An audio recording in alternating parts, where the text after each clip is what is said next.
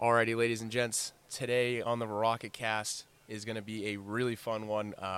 So we like to bring you different types of value.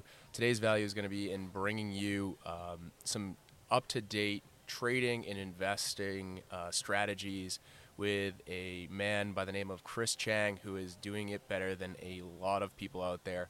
He has great experience, and most of all, he just is really good at providing expert guidance and making sure that you are very secure in your strategies and always looking forward to what you can do better to improve upon what you've seen in the past.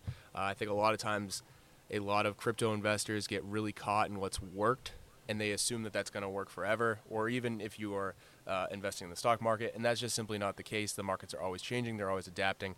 And so Chris is going to provide a lot of that, as well as tell us about his story about how he got into this whole thing, because he's had a really interesting journey into it. So, Chris, thank you for joining me today. Thanks, Nick. So glad to be here. Happy to share what I know. I think you may have oversold it a bit, but I'll do my best to live up to those expectations. That's my job. That's my job. Nice, nice. Um, so, Chris, let's get into that a little bit. So, what started your investing and trading journey? Sure. So it's actually a funny story because I could say ever since I could remember, maybe it was since I was in middle school or even younger, my dad's been a stockbroker. He's always tried to teach me everything he knew.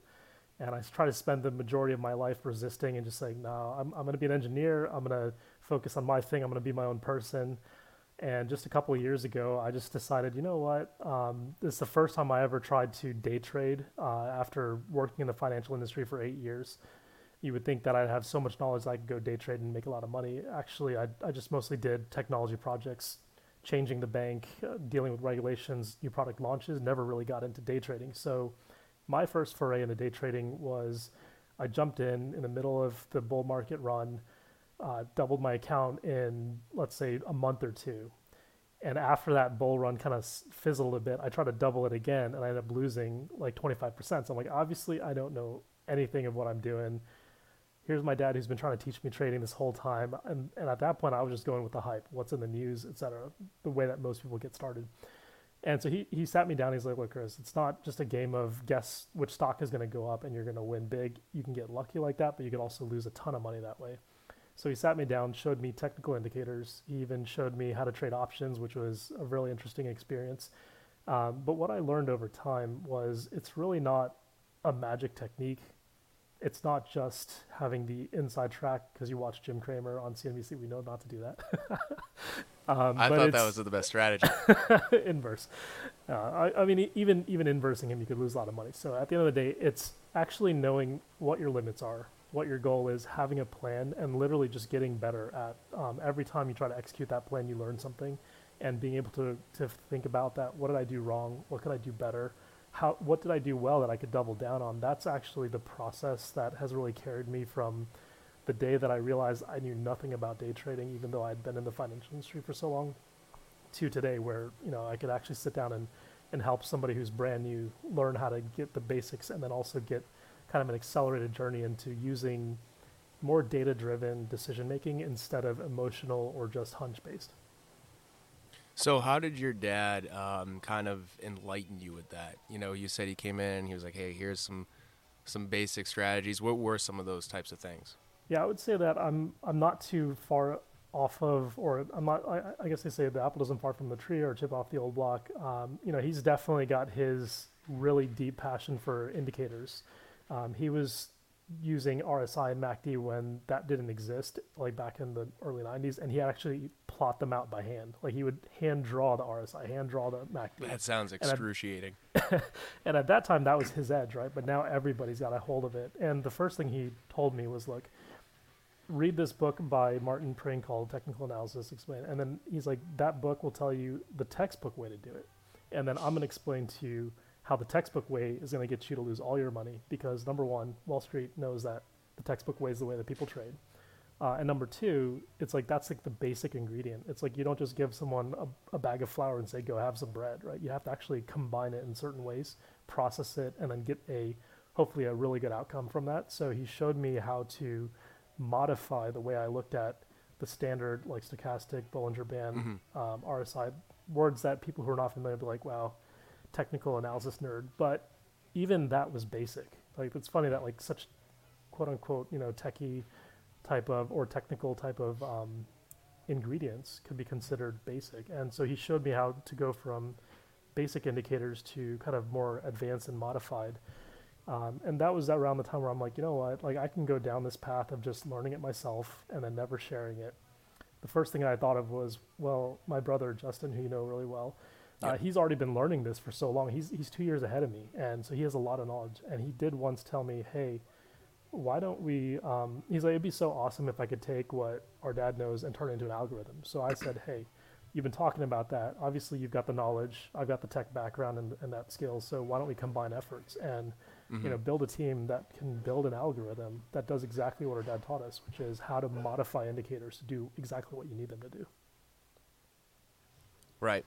So when you guys decided to do that, what was the main goal of combining forces? Like, was it to create the best day trading strategies? Was it to just make enough for you guys to feel good about it? A lot more humble. It was to stop losing money. So at first it was just, okay, we're trading like day trading options that are expiring within the week. I'm not going to go into the detail of how options work, but let's just say that options, if people say that trading in the stock market is like the casino, I would say no, because a lot of times you're investing in a company's longevity. So if you look at it over a 10-year period, it's not really a casino. But the minute you start trading options and you don't look at anything beyond a month for how long you want to hold that position, you are definitely in a casino. The house is against you. Time is not on your side. You're going to make emotional decisions. So it was very easy to take an advanced strategy and still lose money because we were in a very hostile environment, which is options. So part of it was we knew that even with my brother's 2 years experience and my 2 months experience, the easiest thing to do was to let your belief system get in the way. So, okay, this stock is supposed to go up, so we're going to buy this call. And without an objective way to know that that was a bad decision, it was very easy to get the signs that say it's time to get out, and you're still just praying for it to get better. So we thought, okay, we know how to use these techniques, but we even stop using them the minute that we get biased.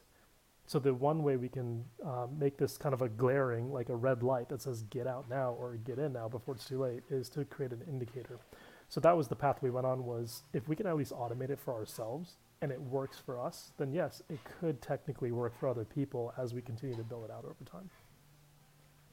Right. And that's actually the origin story of Tacbotz. You can see it on my shirt. It's a little shark.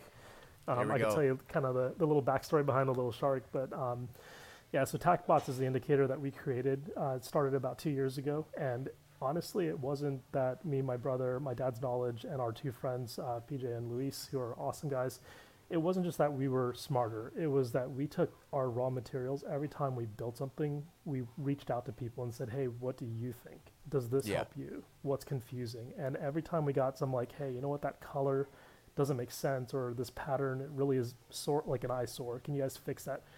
Even those little tiny minute details, we actually iterated and said, okay, we're not the experts. People who have traded longer than us, people who have different opinions than us, they're the experts. We got to consolidate all this information and then distill it into the most user-friendly way that we could possibly come up with. And then so what you could think of is, we're no different than any other indicators out there, right? That could be true. What we actually accidentally stumbled upon, though, as we were building this out, was a way to detect when the market is being manipulated, either by Wall Street, by some massive algorithm, or by some market insider or a whale. We thought that was unusual, but it was actually PJ who said, hey, Chris, we just created this entry you asked us to create. Can you review it? And my first thought was, no, that's completely wrong. That's not what I specified, right?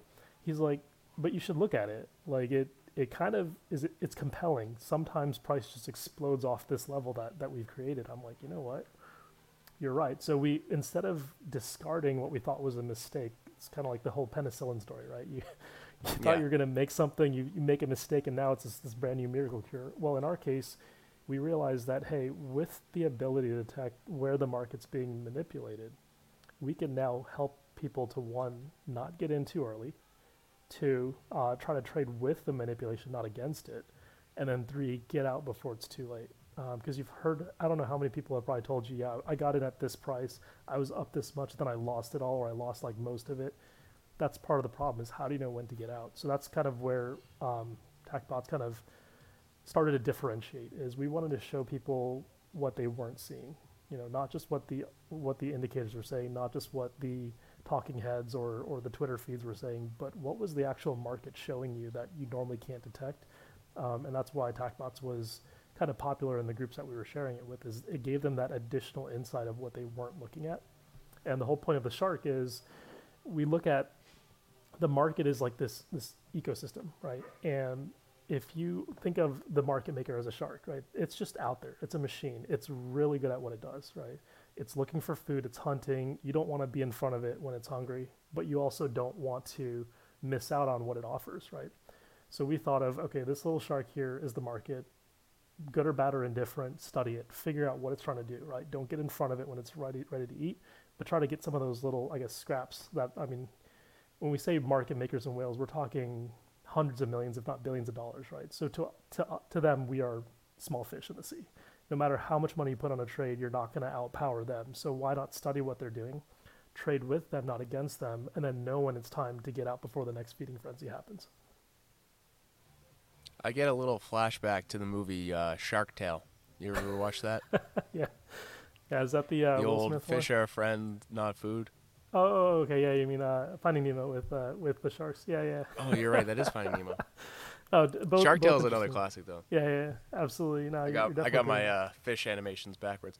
But I think that's a good point, right? Is trying to, it's a classic like bull terminology would be like, don't fight the trend, right? Where they'll always tell you not to go and try to short the market, because don't fight the trend, which can be good advice, but can also leave you holding those positions, those options that you were talking about way too long. Absolutely. Buying tops, a lot of situations in which would be bad in investing strategies. Absolutely. So how would TAC really prevent someone from being that guy? Yeah, and again, no system that I've ever found, and even Tacbotz itself, is not perfect. What it is it's a tool, right? So if you gave someone a hammer and told them how to use it, if they used it on everything, they may get upset and be like, hey, this didn't work out when I was trying to like move 700 pounds of ice, right? It's like, okay, you're not supposed to use a hammer. You're supposed to use a forklift or something else for that, right? Yeah. But also you could accidentally, hold the nail in the wrong way and hammer your own hand, right? So any tool that you're given, whether it's Tacbotz or anything else out there, you have to know, one, how to use it properly, when to use it, when not to use it, and also the appropriate way to use it so you're not using it in the wrong way. But you also need to know when the problem isn't the tool, it's the user, right? And I think trading, if you look at the statistic of like 85% of traders fail, by year 5, 90% are completely out of, not just failed, but out of the market. Like their accounts are just dead, not doing anything. And the reason for that is, the reason we come into trade is usually as a day trader to make money and to make it fast. What happens if 5 years later you're not making it fast, right? So the way I look at it is Tacbotz itself, any of those other platforms out there that you could use, or any other techniques you can use, they have to be matched to, one is what's your goal, two is what's the market actually giving you at the time, and then three is how much time have you practiced a plan and executed that plan in such a way that you're like, okay, it's not the plan or my ability to follow a plan that's the issue, it is actually the tool itself. So assuming somebody has that mental fortitude, which most people don't, right? Think about, and I know this is a fitness and finance podcast, so think about the first time someone comes to a gym and has a specific fitness goal in mind, right? Like someone saw a picture of a CrossFitter and they're like, that guy's jacked. So that person comes in inspired to want to hey, I want to look like this in 2 months. And like, what would be your reaction to that, right? So Right. people come in, they're like, hey, I've got $10,000. I want to turn this into 100,000. I saw your percentage gains, and I saw that you made like 300. If I could just make 100% gains, I'll be so rich. Right? And like, it's unrealistic expectations that usually, one is get in the way of progress, and then two is cause mistakes to happen. So the way I look at it is Tacbotz would be something that if somebody really truly wanted to use it, they can't use it alone. It's not one of those things it's self-explanatory or self-help. Yeah, it'll give you some signals that are self-descriptive, but it won't tell you the appropriate way to use it. So we have a Discord channel that if you were to go to, let's say, tacbotz.com, enter in discount code RUDA, RUDA, get 10% off. What we'll do is we'll invite you in, and honestly, it's not that much, like $20 a month or less. We'll invite you into a Discord. You'll have, other people who've used it before. You can ask them what they think. You have myself, PJ, Justin, and Luis. We will always be willing to answer questions. But really, it's getting into the driver's seat and then having somebody guide you through the process that's really going to make it successful. And then over time, if you stick with it, what you'll find is, okay, Tacbotz helped me to get started, but I found like 15 other ways where I can do this really well. Great. Use it as a supplementary tool to what you're already doing. So for some people, Tacbotz could be a good way to start looking at how to analyze the market, how to see areas of potential, we'll call manipulation, or these areas where the sharks are getting ready to attack. And, yeah, absolutely. And then they can start to develop their own strategies once they get more and more experience with Tacbotz or similar. Yeah, you're just spot on. And I guess without going into the secret sauce and spilling all the details, I think at a high level, what I've gotten wrong in the past and where I think that Tacbotz is now starting to help people is I used to look at just price, right? Like, is price moving up or down, right? Will it move up or down? I completely did not look at the volume. So, okay, yes, price moved, but was it a healthy move? Were there a lot of people coming in to buy if I want to go long? Were there a lot of people selling if I want to go short? And so volume was the first thing that we try to bake into Tacbotz to say most people, that's like an afterthought of like, I should probably check the volume, or they don't even do it at all. A lot of our signals wouldn't even fire if the volume wasn't sufficient. So it's almost like a suppressor. It says you're not going to fire this long or short signal till volume comes in. Another aspect is, as an advanced trader like yourself, like you obviously know what market structure is, but most people could not tell you what level is significant. Even if you taught them how to do it, they still would just be like confused.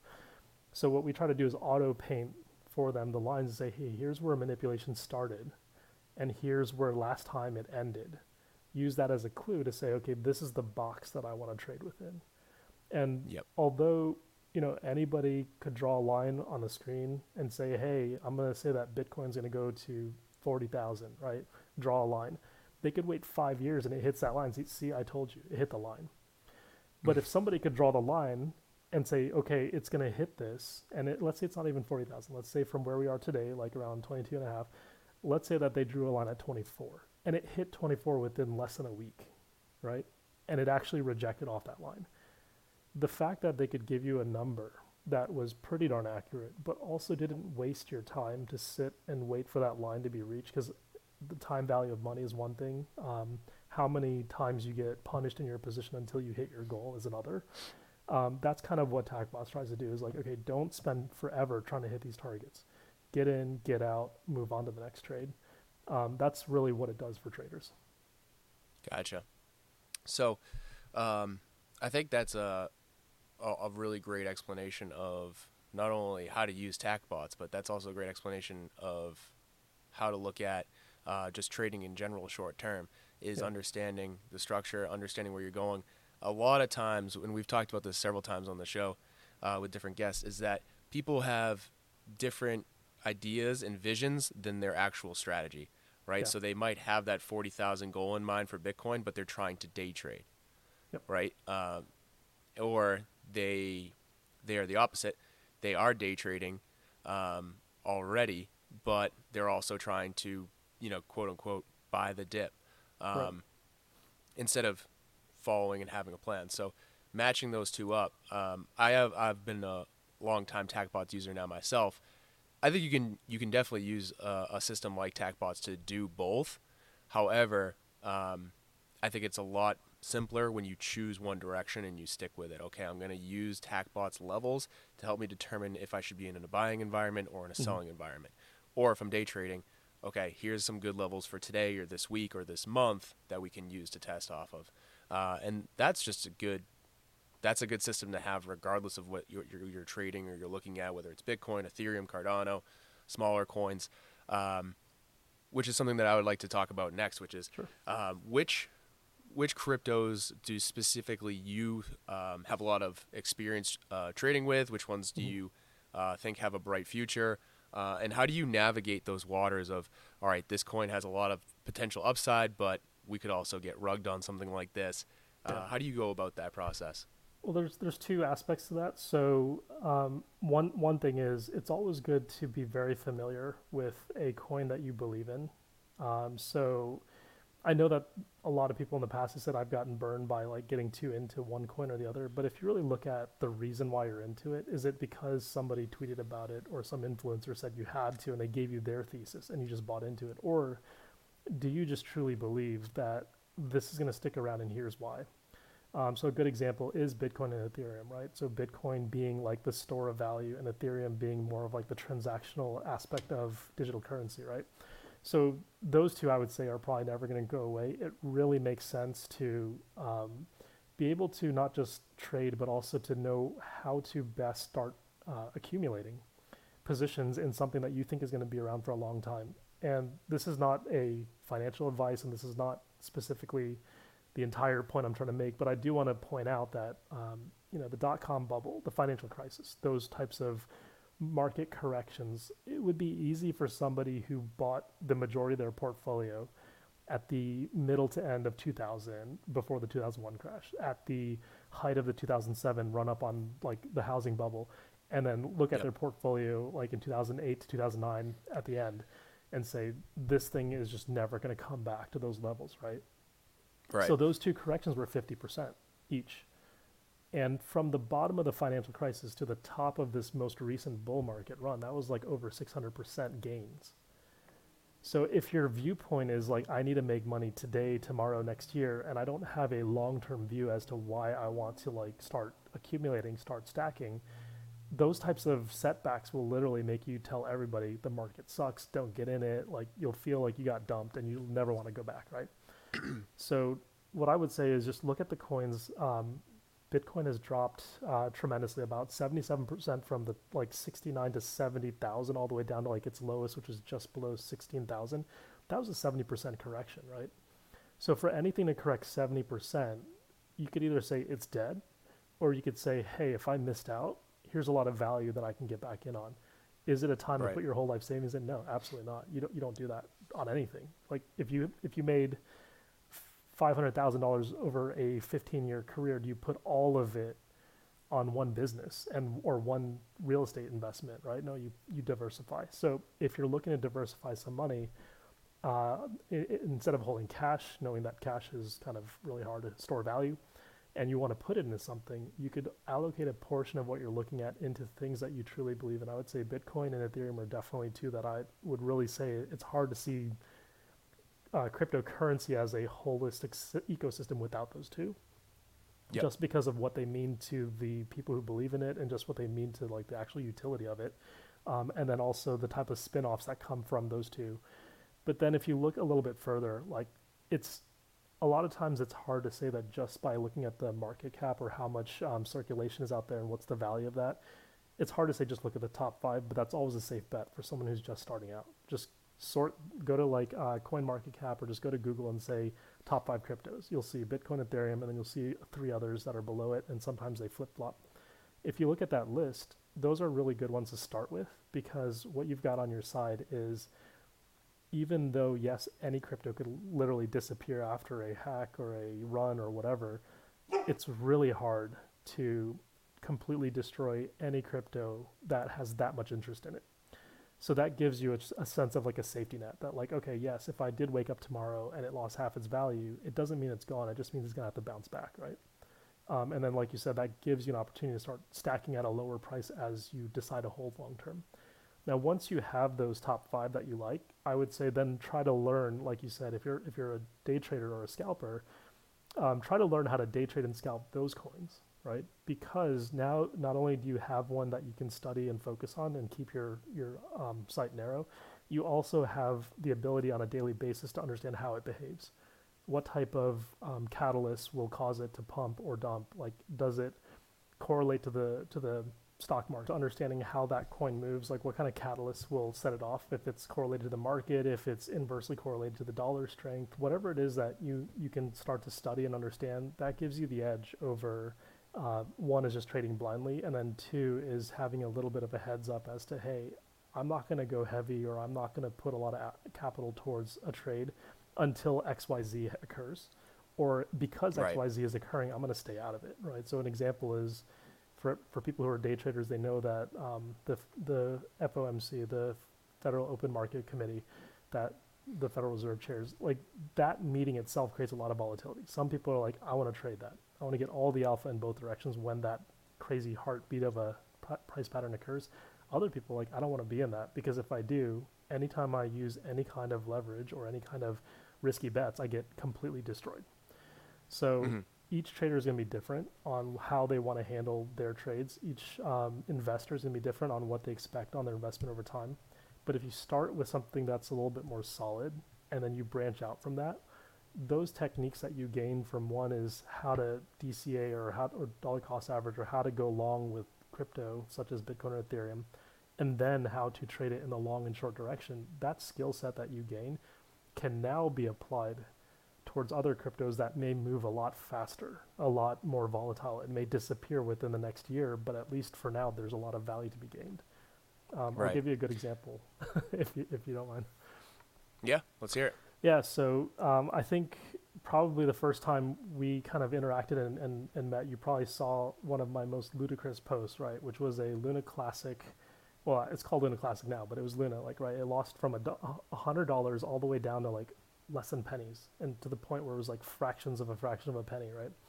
On its way down, it did kind of stall for a moment. And I think what happened was somebody went extremely short on Luna at that moment.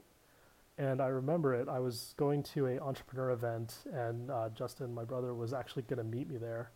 And so I sat down. I was waiting for him to show up. I was even trying to save him a chair. And I'm looking at my phone. I'm like, Luna's like completely going into the pits, but for some reason, Tacbotz just told me to go long. And so I'm like, well, whatever, let's go long. And I put the phone down for like less than a minute. And then he comes in, and I'm like, hey, how's it going? And we're just talking. I flip my phone over, and I'm like, this has got to be wrong, right? Like, there's no way. I look down, and it's up 11,000%. And granted, this is a risky bet. It's nothing I would ever recommend to somebody, but it wasn't like too much capital where I would cry if I lost it, right? So I showed him the phone. I'm like, Justin, this is crazy. It's 11,000. What's going on? And then the minute I was saying that, it went up to 15,000, 18,000, 22. I'm like, okay, something's broken. I looked at him a little up. Something's broken, because I just took a signal off of our trading signal, and this doesn't make any sense. I think it capped out around 43,000%, right? And the moral of that story is that probably will never happen again to me, right? I probably can never again catch a 43,000% move. But by already having the muscle memory of how to trade, by already knowing that Tacbotz is a signal set that I'm using to get in and out of trades, I was willing and confident to take that bet, even though it was risky. I was confident to take the bet. And the most important part is knowing when to exit, right? Because I could have been like, oh, if it goes to 43,000, maybe it'll go all the way back to 100. Imagine I could be a millionaire overnight. That thought didn't even come into my head. I saw an exit signal, got out, right? So having that discipline to say, look, if you're going to make money, better make it in a sustainable way, not a lucky way, because the minute you think you're lucky is the minute you lose all your money, because you'll just, Right. your emotions will get a hold of you. You'll put your whole life savings in it, and you'll lose it in a flash. So that was kind of a funny story that I like to tell, because it wasn't like I was trying to trade Luna. It wasn't like I was trying to prove that I could make those kind of gains. It just so happened that I had the confidence at that moment to take that trade, despite the fact that everything was signs pointing down, right? This thing is going to go to the toilet. Don't trade it long. And I just followed the signals, and that was the end result. Which is interesting, because there's a couple things you've talked about that have made me think about this point, and I have a little bit of a bone to pick with the technical traders, if you will, because I try to have a broad economic type view of markets. So that means not only do I take technical analysis into account, but I take fundamental analysis into account, and I'll even take I've heard other traders mention it before too, is like, what are the fanboys on Discord and Twitter saying too, right? Like what's the morale in the market? You know, the timeless of if everyone's morale is really down, well, maybe I should be looking to long. And if everyone's morale is really high, I should probably be looking to go against that. But sometimes if you were a technical person, you would miss out on a lot of these opportunities because you're not fundamentally or checking for morality in the markets. What do you think about that? Do you think that there's a case to be made for that, or do you think that, hey, technicals are technicals? Because I know there's plenty of technical people who are like, hey, if the technicals don't say that I can do this, I'm not doing it. Absolutely. And no, that's a really great point. So one thing I always kind of admit, or I always introduce myself as, is kind of a contrarian. Not because I want to be that jerk who never agrees with anybody. That's not really my goal. It's just that I like to always question, like, whatever I've been given. If someone told me that the world is round, I'm not going to be a flat earther by nature just because I'm contrarian. I'm going to think about, okay, why did they say that? Like, is it proven? Is it just? Is it like, can I get with that, right? Before I just blindly agree. And so that could happen with technical. Like, people could tell you that technical is the only thing that matters. And then, like you said, the blinders go on. You end up fighting opportunities, not harnessing them, because you just have no ability to consume another point of view. So the way I look at it is, if you have the ability, the capacity to take multiple techniques, fundamental, technical, macro, micro, whatever it is, boil them into one, but still question within that sphere, right? Having that kind of diverse viewpoint, being able to question it allows you to, one, is improve what you already know, but two, it also doesn't allow you to get blindsided, because you always know that nothing is a guarantee, right? So that's why you don't put your full portfolio in. That's why you don't disrespect your own risk management plan. That's why you do follow a plan, is because in case you're wrong about everything, you're at least safe and able to trade the next trade or fight the next battle. Right. No, I like that. I think that's important, and I think that's a score for me, since I always like to bring that point up to my technical friends, and I have no problem with it, but I'd just like to, show that, hey, you're missing out on these opportunities where you could make those exceptional trades or generational type investments, or not even that, but just being able to maybe save yourself from a potential bad entry because, hey, man, the morality is so strong. That was one of the things with Tesla. I remember when I was investing in Tesla years ago, people kept telling me, like, the RSI is cooked, their earnings per share is excruciatingly high. There's no reason why you should be buying Tesla right now. And I just say, well, I can tell you that I go on Twitter and I check Discord, and they're not going to stop buying anytime soon. And it stopped me from taking a short that probably would have buried me. Absolutely. So I think that's an important viewpoint to have. Yeah, absolutely. I think in anything, like moderation, right? So no matter how good you get at something, if you don't know how to moderate it or even mediate it, right? So maybe you do go heavy on your process, but knowing what your limits are, knowing what the limits of your technique or skill set is also important, right? So it's no different than everything else in life. Is too much of a good thing turns it bad. So keep it healthy, keep improving it over time, right? It's more of, I would say that part of what you're saying, like, one could say, okay, then you're just a maximalist, or you're just like the to the moon, like a crypto bro or whatever. The way I look at it is, luck favors the prepared, but it also favors the bold. And I'm not trying to quote Matt Damon, right? A little scammy commercial there.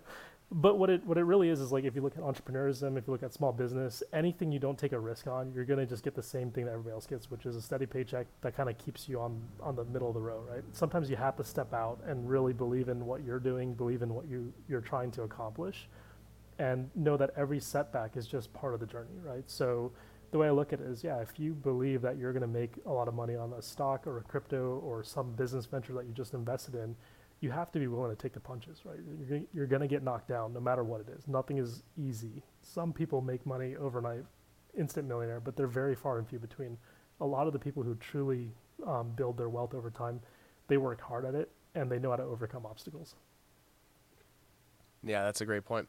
And I think that's universally applied to a lot of different avenues, not just your finances, but that's a good overall message of just, you might end up being that guy that gets that once in a lifetime opportunity, but even if you're not, if you're the person that just keeps getting back up, learning from your experiences, compounding those learning experiences, you're going to get to that same position. And oftentimes you'll get there with a more stable background. Absolutely. So another thing I wanted to touch on was just your overall experience in finance, in the markets, and looking at that and using that to kind of assess where we're at overall in the maturity of like a market like crypto, right? Obviously, Bitcoin's been around for quite some time now, over a decade, but you look at Ethereum, which hasn't been around for a decade yet, a lot of smaller, newer projects, Solana, Cardano, some of them are not even 5 years old in maturity. When you're trying to build a business, like if you were working for some of these crypto companies, what would you be concerned about? What would you be forecasting as, hey, these are things we need to watch out for? Yeah, I guess, so there's two ways to look at it, right? There's one side, which is what's the utility of crypto or blockchain in the future? I think that is undisputedly, there's no way we're going to get away from that technology. It's kind of like the internet, right? So you're probably not old enough, but I definitely am to know that back in the days there was the Sears catalog. You could, flip through something that showed up to your home and just flip through a catalog, circle what you like, go to Sears, order it, and then hopefully they deliver it or they have it on the floor, right? Nowadays, I barely remember them. I remember them existing. Yeah, so now you go on Amazon, right, which would not exist without, a website, which would not exist without massive lines of fiber optic cables to send data to and fro given the amount of demand there is. But if you look at like the .com bust, how, anybody who had .com in their name was trying to make a company. Everybody who had .com in their name was a stock that was meant to be bought. And the amount of fiber optic cables that were laid down planning for this growth, that just completely didn't happen the day that everybody wanted it to. That wasn't a fact of like, oh, this will never happen. It was a fact of people got a little too emotional. They put too much of their hopes into it. It didn't play out the way they thought. But then you fast forward 10 years later, and it's exactly what they said it would be. It just took 10 years to do it, right? Amazon's dominating the retail sales arena. And I would say the same thing for crypto, where the efficiencies of blockchain, the immutable ability to just look at something and say, is this valid, yes or no, right? It gets the bad rep of being a place where people can launder money. But what would they be laundering money with if it wasn't for crypto or anything else that's easily transacted, right? It'd be dollars in cash, right? Or physical commodities, or even sometimes in the worst case, people, right? So it's like the behaviors that people use on something that has utility does not necessarily negate the utility of it. So the fact that, you can... That's a great point. Yeah, like you could sell your house or, put a trust fund together and have your kid, get a slow drip of funding without even needing to go to court or having lawyers or having people manage it for you using a smart contract. That type of utility is profound. And I think that projects that are built around that utility, yes, their price today may fluctuate because people are looking for that great pump where they could, buy low and sell high. But if you think about one is if you need that token to participate in that activity, right? Whether it's gaming or whether it's, network security or whatever it is that you bought that token for, there is a utility. If you just wanted to hold it, you could still use it over time. Number two is, yes, if the value does go up, you could definitely sell it, do a little bit of, a flip, get some money, go buy something, or change your investment style. There's that opportunity. But at the end of the day, like you said, Bitcoin's been around for a lot longer than all the other cryptos out there. I think it was just 2 days ago that Ethereum had its 9-year anniversary, right? To go past, I would say, 2 years in the crypto space is quite a accomplishment. It doesn't mean that you're risk-free, but it does mean that there's some utility beyond just speculative hype of like, oh, the price may go up. So even Dogecoin, to a certain degree, proved out all the critics wrong, right? Oh, it's a meme coin. It'll never last, like past this next pump.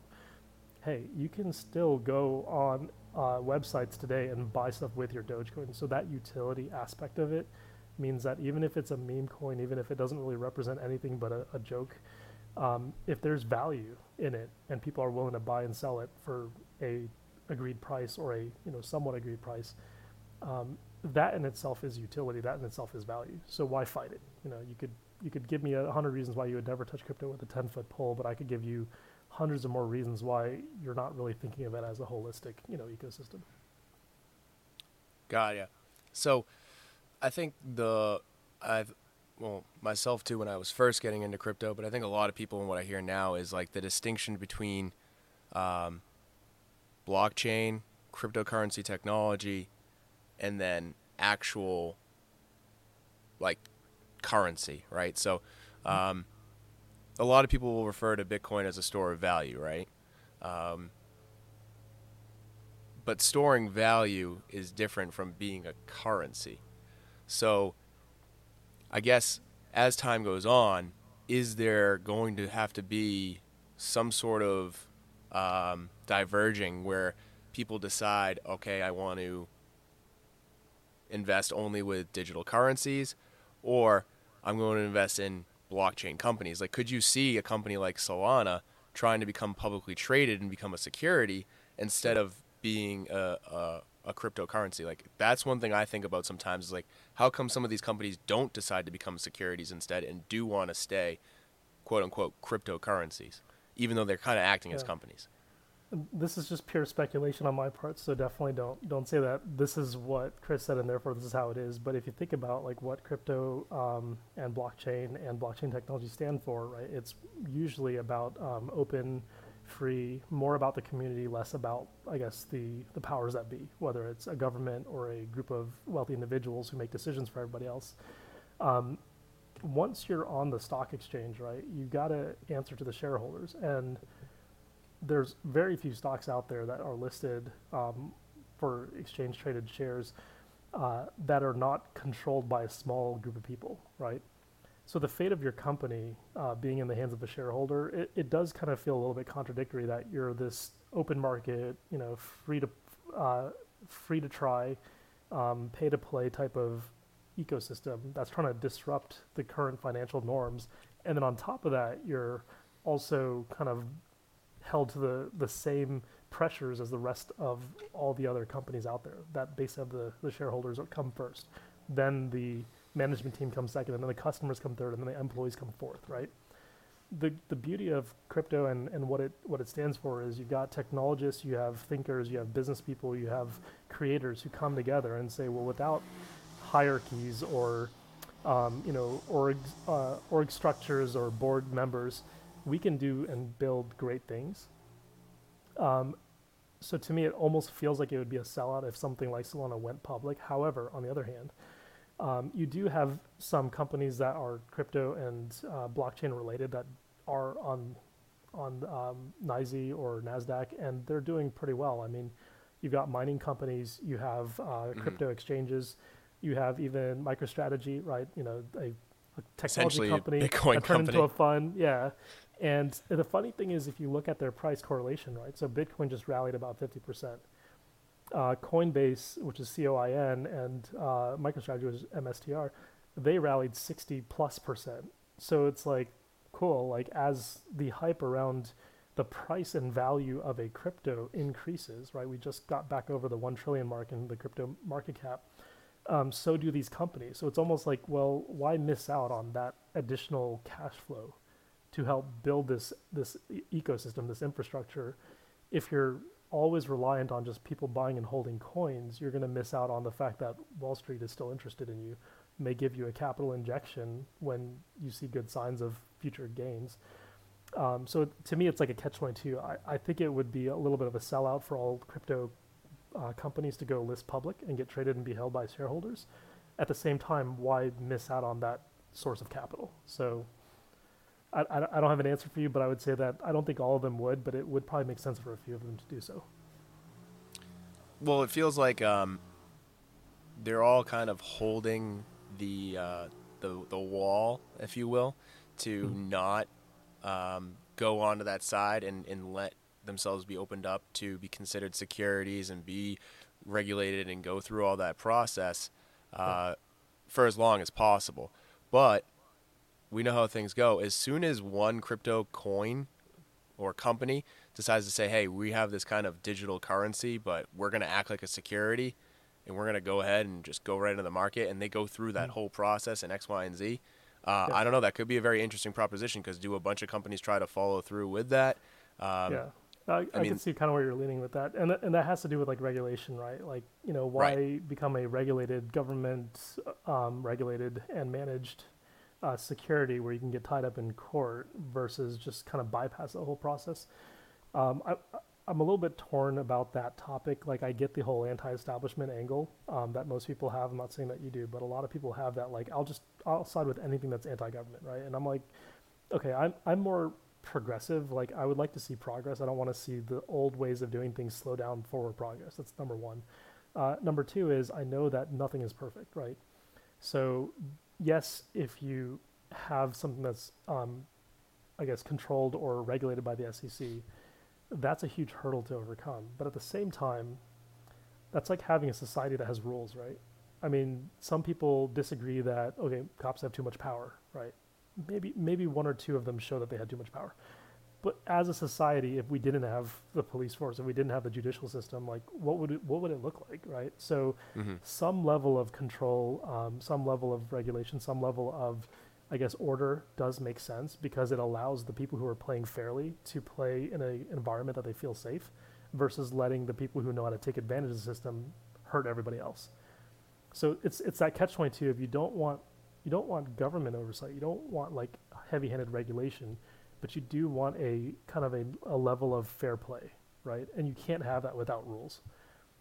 So if there's a magic way that crypto and blockchain can build a self-governing system that does not require humans and people with hidden agendas to run it, then that would be fantastic. Until then, like, the way that it's always worked in the past is some level of regulation and enforcement of that regulation is what allows people to stop worrying about the dangers and just focus on the prize, which is how do I make my pile more valuable, right? Yeah, well, I think what makes crypto interesting, and I think it gets more and more interesting by the day here, considering our macroeconomic perspective that's going on, is right now you have people that are actually maybe have a 10, 20, 30% raise in their job from what they were making 2 to 3 years ago. Mm-hmm. However, the average American has less savings in their bank account than they did pre-pandemic. Yeah. Okay, so you're now making 10 to 20, 30% more, which was your Mm-hmm. goal 3 years ago, but you have Yep. less to show for it. You can afford less things. And you look around, you say, well, how is the government or whatever these governing bodies are actually Yeah. having my best interest when I look around and there's less to go around, even though I'm technically making more? Yeah. And I think that's what makes the thought of, okay, well, with Bitcoin, we can't. These possible issues could be eliminated with, if I only do business in Ethereum or whatever it is, maybe there's different control. Mm-hmm. I'm not saying that that's solution, but I can see how it's getting more and more, and I think that's going to start factoring into prices as we see pretty soon, where you're Yeah. starting to see Bitcoin and Ethereum take off and make more money than a lot of top growth stocks are, or even just the S&P as a whole is, as we're kind of going through this bear market cycle.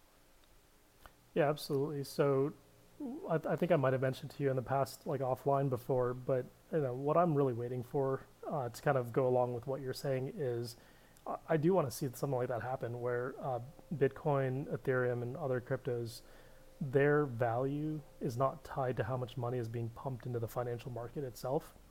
That their value is based on something more tangible. Like, okay, if it costs one Bitcoin to buy an entire house, right? And from this day till the next day till the next day till the next day, it has its own appreciation schedule that has nothing to do with the fiat currencies that it's pegged against, right? That to me would be a fantastic deviation. However, the problem I see is that people still try to equate, okay, if you gave me that Bitcoin, how much US dollar can I get from that? Okay, then give me this much Bitcoin so I can give you the house or I can give you this pizza or whatever it is that you're buying with it, right?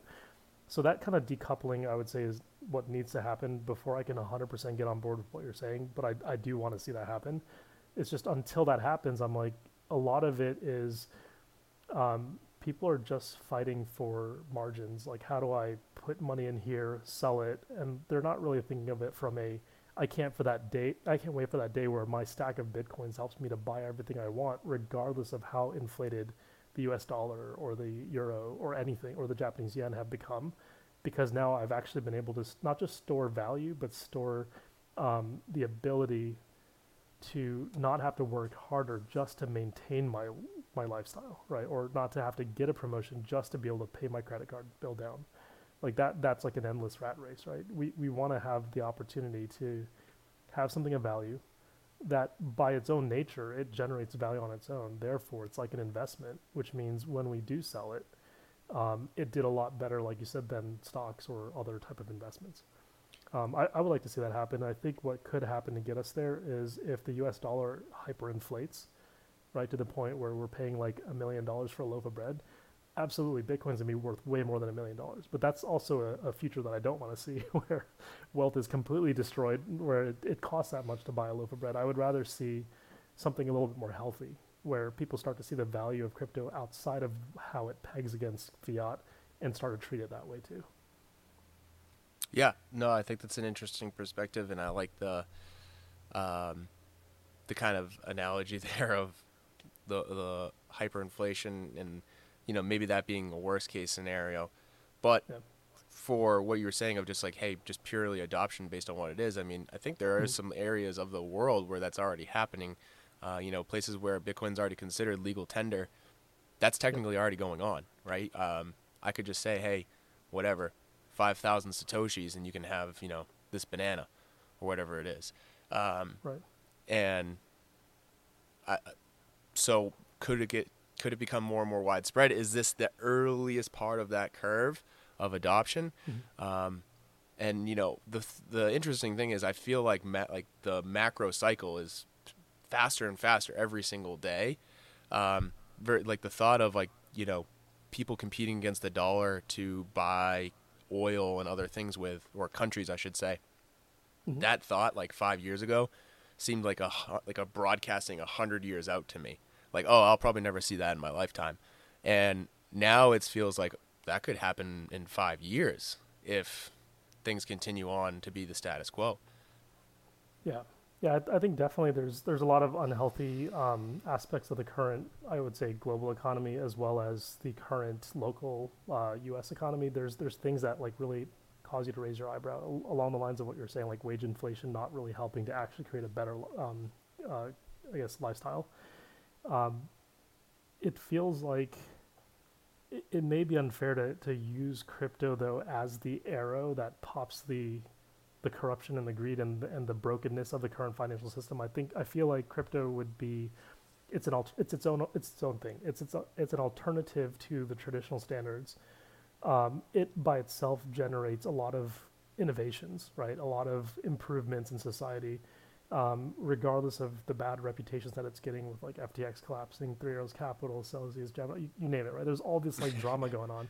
But Yeah. that's not why crypto was created, is to create those types of environments. Crypto was created for other purposes. Read the white papers, look at what people are actually using it for, and you'll see that there is something of value happening around it. And if it by itself could, like you said, be kind of more like the North Star, like if we could just come up with a clean financial system that's not subject to policies of governments and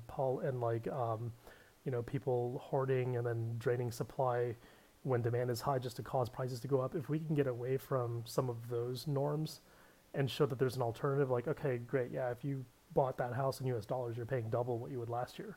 But guess what? You could still buy it for one Bitcoin today, no matter what. So if you bought that Bitcoin 5 years ago, just give that one Bitcoin up this year, next year, the year after, you could still get that house. I think that itself would give people kind of like an alternative to the status quo, which right now is very, I mean, ask anybody like if they feel like in the next 10 years they're going to be ready to retire early. I don't think there's that many people who would say yes. Yeah, and I happen to agree with that statement, and that's part of why I wanted to start the Rocket Cast in the first place. Is I feel like we are in an opportunity zone, if you will, of where the people who are prepared, and being Mm-hmm. prepared for me means you need to be mentally in a good place, physically Yep. in a good place, and financially in a good place. So exercising, taking care of yourself, having good relationships around you, um, Yeah. those things are really important. And then when you have created that opportunity for yourself, the ability to make an investment into something in the crypto space, it just gives you the opportunity to see where it goes, and to be at the forefront, because a lot of these things are possibilities. And they're not just possibilities; there's strong likelihoods in a lot of scenarios. Especially when you see what's happened, where once people figure out the game is broken in some capacity, they're like, well, the game's been broken and it's been broken against me. And so like that's what happened with GameStop, and that's what happened with AMC. We've seen it happen with different pumps on different coins. With Doge, people were like, all right, this is our chance to get rich. And now I think that mindset is a little dull and misplaced, but the thought process is correct in that obviously the power of many is better than the power of one. So if you are already believing in utilizing Bitcoin, Ethereum, smart contracts, and then people start to figure out more and more and more, okay, this system is inevitably going to keep rinse and repeating the same cycles over and over, creating more and more destruction, more and more unsustained wealth. And then everyone starts using Bitcoin and Ethereum. Well, guess what? You're better positioned. You have the opportunity of a lifetime. And it could definitely rebalance wealth distribution across the world, across this country, ultimately giving people more sovereignty in their own lives to like you were saying, be able to live and know that, hey, if I'm getting a increase in my pay, it's actually meaning something, and they're not subject to essentially things that are completely outside of their control.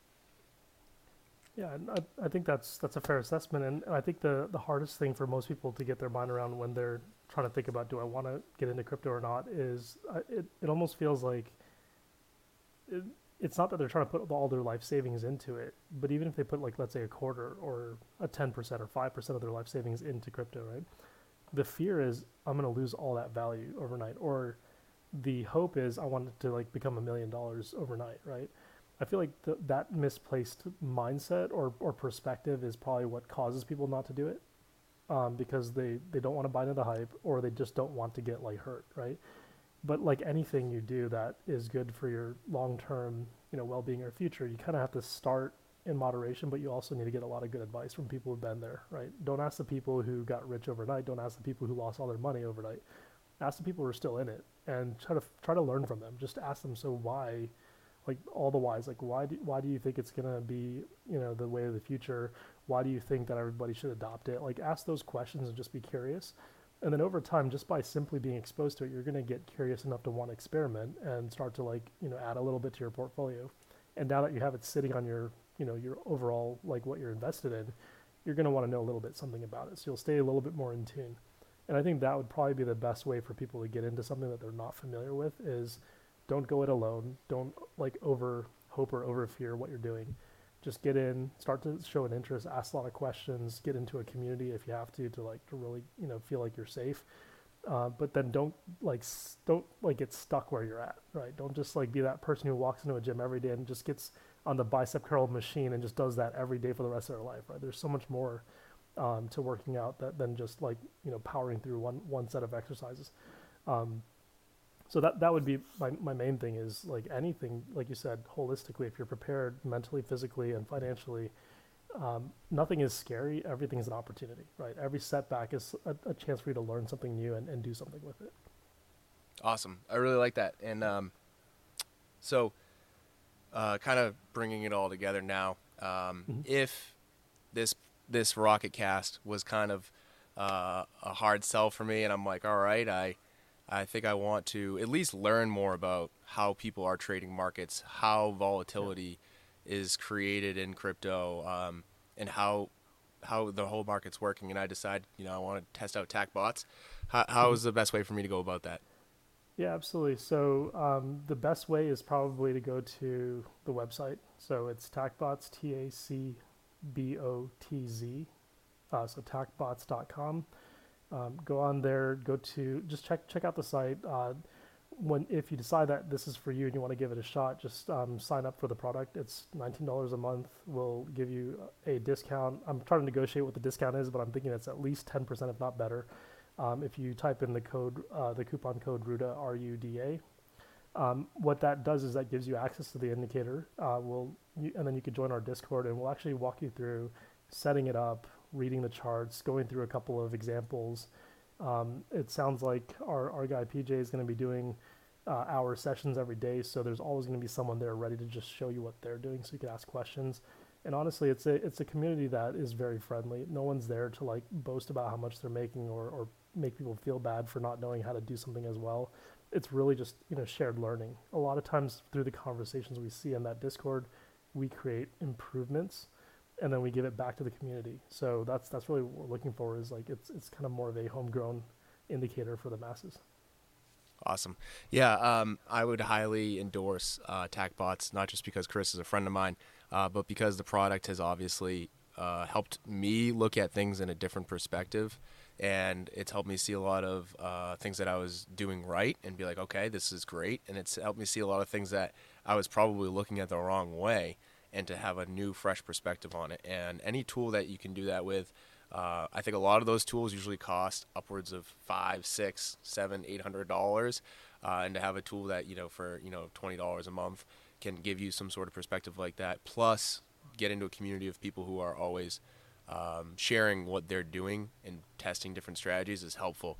And that's one of the best things about not only Tacbotz but Discord in general, is there's so many different communities where you can hop in. You definitely need to weed them out a little bit, because there can be a few that are a bit much. But you find the right ones where there are people who are genuinely making money, and they're honest about when they also aren't making money, and they're happy to, help you learn from their mistakes and learn from yours as well, because that's what's really important, rather than just some of these, different Discord or Telegram groups where it's, hey, this new coin's coming out, everyone gets in, and then you don't hear from everybody. So it's a good twist of giving that more so community feel, and knowing that, hey, there's strength in numbers of the more you know and the more different strategies you've seen, the better your chances are of having some success doing this. Great, yeah, thanks a lot, Nick. We're happy that you adopted the usage of it, and I mean, you're an awesome trader yourself, so I don't think you really need it, but the fact that you found value means a lot to us too. Absolutely, yeah, and I appreciate you stepping on today, Chris. It's been a great chat. We'll absolutely have to have you on once we get more into hopefully a bull rally in the coming months, and about how we can have more fun trading in those times. And yeah, I thank you again. All right. Thanks so much, Nick.